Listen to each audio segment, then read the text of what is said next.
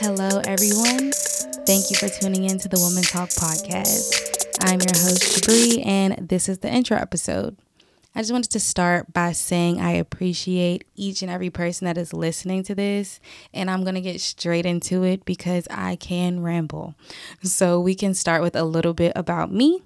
I'm 24. I was raised in PG County, Maryland.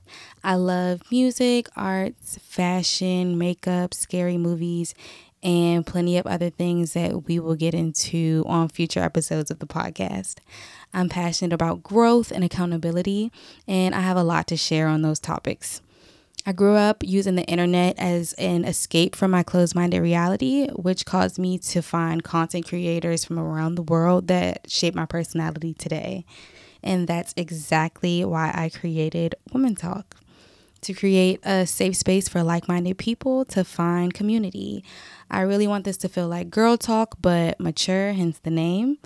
Less gossip, more growth. But we are humans, so we are going to gossip. I've been listening to podcasts like The Read, The Friend Zone, and Smart Doses for years, and they've helped inspire me to do what I'm doing right now. Okay, so let's get into the structure and the schedule. As far as structure, we'll start with one of two segments, either what's going on in the world or a tip of the day.